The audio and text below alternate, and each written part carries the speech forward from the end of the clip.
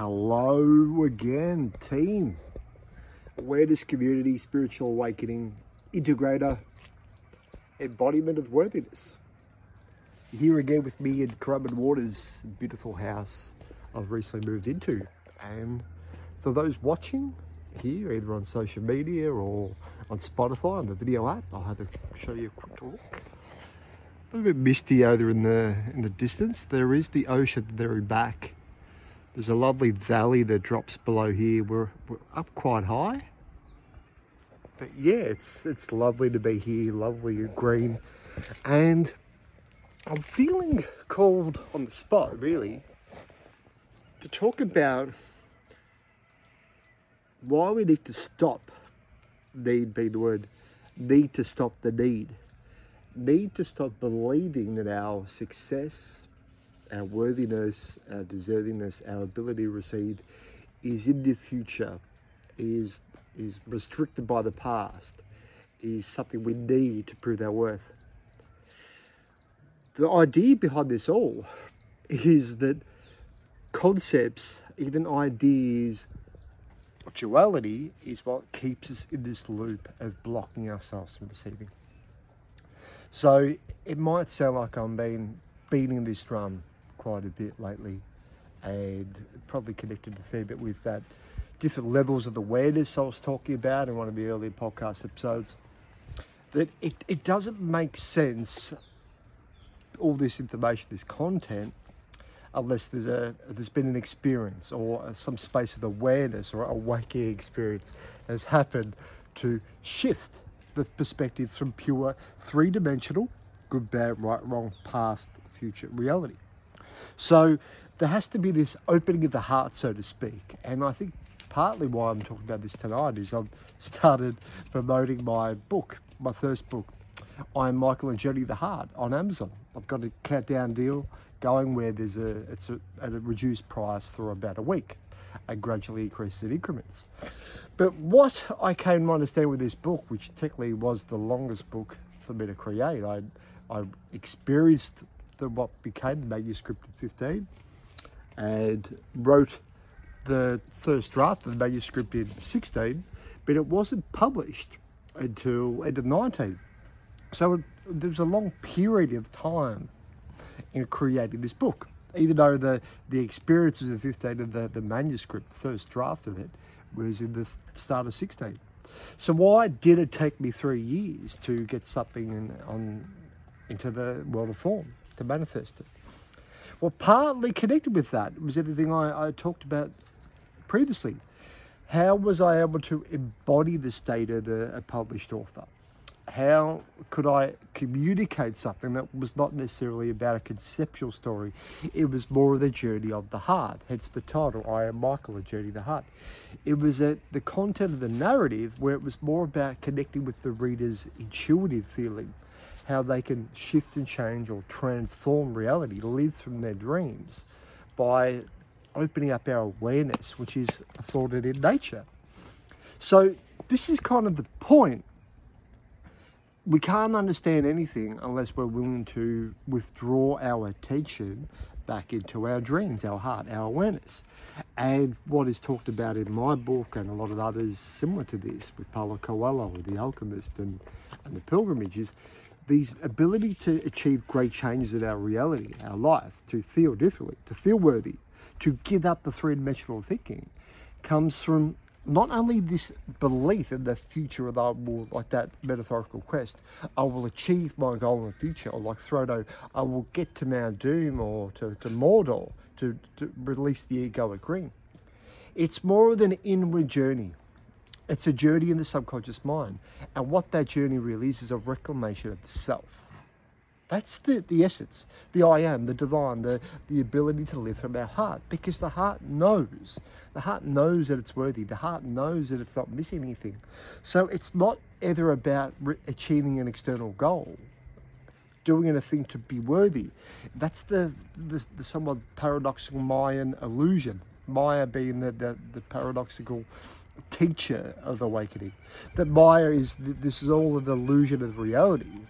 And so we seem to be battling Maya until we realize that it's our own battle, it's our own illusion, that we're asleep at the wheel, and Maya is ultimately the goddess, the other side of Kali, that's helping us wake up to the illusion that we're not worthy and that we can't create our reality from the heart. So this is it, isn't it? And I like saying this a lot, the great trick, you know, but I mean, because we are the tricksters, aren't we? We are the dreamers that are playing out this dream, the believing reality is hard, giving away our attention and energy to thoughts, beliefs, stories that keep us in the limited loop of stories. That we're all storytellers, but the stories or the quality of the stories we're telling through ourselves are a lot limited by the construct and the conditionality that we've attached to them historically. So this is it. This is the idea of the quest, which is so interesting. Even the quest for worth is ultimately about giving up the need to fight for anyone. Walking away from the battlefield is what is talked about in David Zealand's book, Reality Transfer Thing. And ultimately, from a heart perspective, giving up the conceptual need to analyse, rationalise, even pursue a self, and forgiving the story. The Christ conscious awareness is forgiving the his story or her story, forgiving the identity, and ultimately embodying present moment awareness, being. So that's the trick. That's the punchline answer, that yes, it's all within us, isn't it? That our ability to live from our heart is within us. The ability to receive all of our dreams is within us. And the biggest story that blocks us from receiving it, because we have experience of three-dimensional perspective, that when we effort, when we move towards a goal, and we get a certain response in that doing dimension. That works on the level of mind, so we get evidence. So when we think we need to take something from another person, or we need to outdo another, or compete against another, that is true, you could say. Remember, on that different levels of awareness, that is a true reflection of the awareness. We are aware that we're better or worse than others on the three-dimensional level. But on the fifth-dimensional level, we're aware that we are one with all others, that the divine is in us and all others, and how we experience reality is ultimately not dependent on how we respond to the other, but how much we bring that energy back in. So that is the quest. The reclamation of the self is how we effectively bring the attention, what could be described as the energy, back into the self.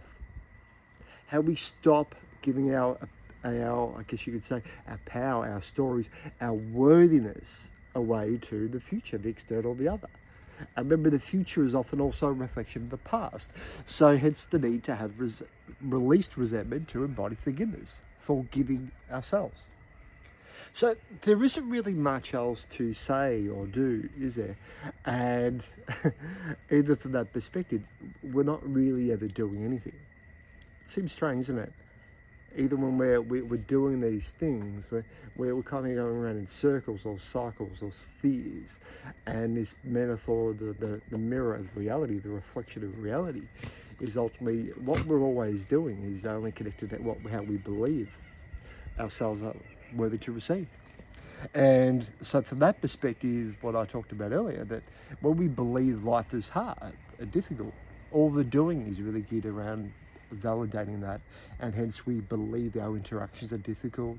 We will make life difficult because our subconscious, our heart, has been squashed, and it's more being governed by the mind that is absorbed program that believes reality is difficult. The plane will always be delayed, that we'll be stuck in traffic, that it's hard to receive, that we're not worthy of being listened to, observed, or felt, or held, or touched.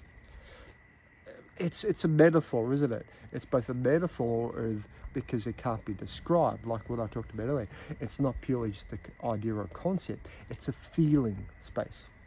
So this is why it's so important to move away purely from the mind that it is around three-dimensional, because mind has concept, feeling is heart. That's the essence. When we move more towards the heart, let our bodies feel rather than blocking ourselves from feeling, no longer absorbing shame programming around the body being able to feel or to express, to bring its energy in and not be distracted in external thoughts or things. That's when the ability to shift the reality is enabled, empowered, allowed. So that's all I really wanted to share at the moment in this space. That obviously talking and communicating, reading and writing, and I've seen this a lot of in Amazon. There's a lot of audio books and various type of books similar to my type of content around mindset and subconscious reprogramming, and ultimately embodying an identity that isn't seen as a victim, so that the reflection in the external no longer reflects that mirror back of the victim.